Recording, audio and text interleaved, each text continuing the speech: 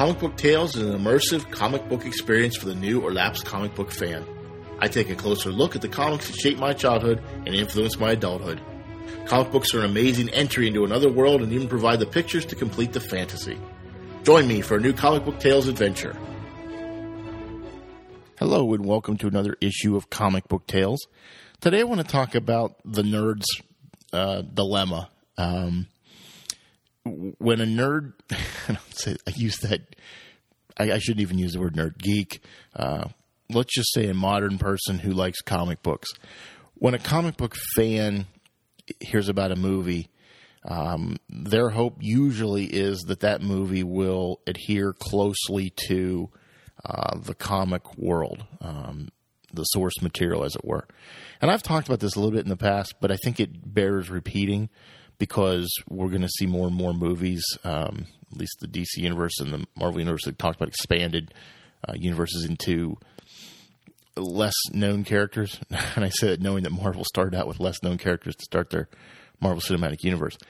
But they're going to get into characters that certainly most people don't know, but the high geek probably does, and will be disappointed when they find out that they're not going to source exactly the same. Like Captain Marvel, the female Captain Marvel, Carol Danvers, probably will not have an origin story that mirrors exactly what happened in the comics. I don't know that.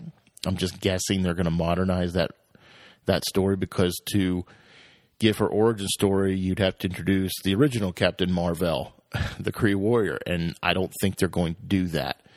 Maybe in flashbacks, but it's not going to be that way. She's going to get her powers some other way, and I'm not sure exactly how they're going to do it. So we'll have to wait and see for a couple more years.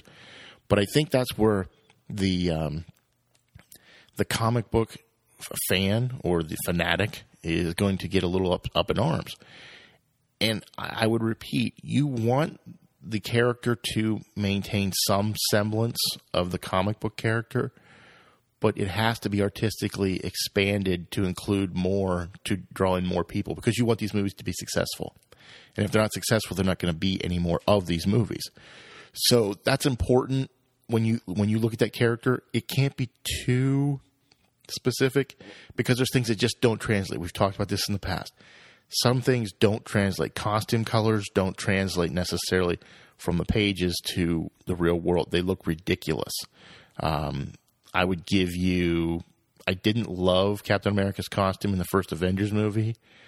The blue was wrong. It just didn't fit right for me. It was it looked like spandex, and I didn't like it. So that's just me. It just looks stupid. It got better in The Winter Soldier. We'll see what it looks like in Civil War, but it just didn't look right in the first Avengers movie. And I think that was a nod from Joss Whedon to say, hey, look how hokey this looks. This looks like ridiculous. I think that's where you have to be very careful. And I think there has to be some gem of standardization for these people. Every character has their essence. If you boil down each character's origin and their history to their essence, that's what has to come across in the movie. It doesn't have to be exactly the same. It doesn't have to be exactly correct in all aspects, but if you just kind of let your mind wander a little bit and think about the Hulk, gamma bomb blows up, he gets irradiated. As long as we got that, we're probably okay. We're probably okay with how that works. And that's all that really matters in the end. Does it matter that Rick Jones was there? No. Does it matter that he was Gray first? No. Does it matter that he was a rampaging, mindless freak? Not really. It matters that you get the essence of the character. You know, same thing with Iron Man. Iron Man was created in the Vietnam era. So he created his first armor in Vietnam, captured by a warlord in Vietnam. Not Afghanistan, but that was okay for the movie. It worked. It didn't matter. You shouldn't have gotten caught up. I'm not saying it didn't matter to some people. It mattered to some people, but you shouldn't get caught up in that, because it doesn't matter enough to get all bent out of shape about it, because you got the universe kickstarted at that point, and that's what you wanted in the first place. So we need to make sure that we get the basic essence of that character and then expand upon it. Expand upon it so that we can have a much richer, fuller universe of characters. And if we can't do that, then we're stuck. Then we're stuck with some routine. Yeah, it's a retelling of what you already know. And yeah, it's moving pictures, so that makes it a little nicer, but it's not good. It's a moving. We don't want to see the retelling of Batman from 1939. I don't. If you do, that's great. You're unique. I don't. I know the story. I can read the comic books. I don't need to read the retelling of that panel for panel, word for word. It doesn't do it for me. If you're that much of a stickler, that much OCD about everything has to be exactly the same, then maybe some of these movies aren't for you and you're not going to be happy, and don't diminish the joy for everybody else. Now, if the if the creators go way off, like last year's Fantastic Four movie, maybe you have more to criticize. That was bizarre to be bizarre. It was a totally different take on the origin of the Fantastic Four, and I don't think it worked. And I think critics didn't think it worked, and I think the audiences didn't think it worked. So it didn't work. If you can't get critics behind it, okay, that's fine. You can still get money. If you can't get the money behind it, it doesn't matter. And truly, that's what matters at the end. These studios want to make money. They're going to do what's going to make them money. If retelling the story word for word makes them money, that's what they'll do. If expanding it makes them money, that's what they'll do. The critics can love it. If the people don't come out and pay money to see it, it doesn't matter. So these companies should never make a movie that the critics love only. The critics can love it, and it can be commercially successful. But commercially successful is what they're looking for. Critically acclaimed, comic book movies aren't looking for Academy Awards. Typically, they're not made for Academy Award season. They're made to make money. Period. If they don't make money, then they're a failure.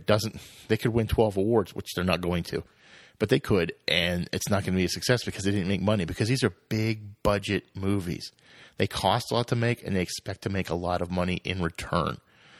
Academy Award movies typically are movies that are made on smaller budgets, that are more actor-driven, and therefore recognized by the Academy as being noteworthy of being awarded.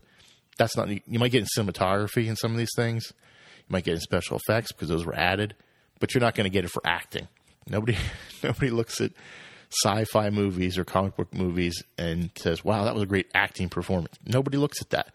Nobody thinks that when they're looking at award season. So they do it for the money. The actors do it for the money. They don't do it for the awards. The studios do it for the money. They don't do it for the awards.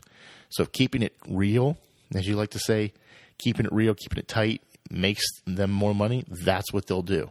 If it makes them less money, they're going to expand upon it. And if they get their hands slapped because they went too far afield, then they're going to come back to the fold, or they're not going to make those movies.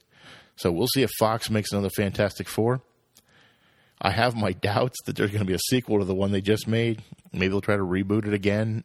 Maybe they'll go back to Marvel like Sony did and say, hey, maybe could you help us with this? Because obviously we don't understand this property, and we need your help to make it successful. So that's all I had to say about that, but I just want to be clear that some people get all bent out of shape because these movies don't adhere exclusively to what I expect them to be, and they're not going to, and they shouldn't. They should not. Let me be very clear on that. They should not adhere 100% to the comic books. And when I was younger, I felt they should, and I got disappointed when they weren't. And I missed the good stories being told. I missed the positive directions these movies went. And I missed the fact that these could expand into more movies. If it adhered directly, it probably wouldn't have been as successful, and therefore probably not have been sequels or additional movies in that genre. So keep that in mind when you're critical of these movies. They have to tell a good story, and I think that's the key part. And they have to give you the genesis of the character and the essence of that character. And if they do that, you should be happy. That's all you need. That's all you should get. That's all you should be caring about. And let them tell a good story, if they can. And if they can't, then you can be critical of it.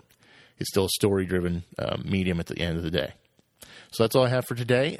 Please give me your thoughts, your questions at Comic Book Tales on Twitter, comicbooktales.com on the internet, or HannahTreeProductions.com on the internet. And I look forward to hearing from you again and talking to you soon. Thank you. Bye-bye.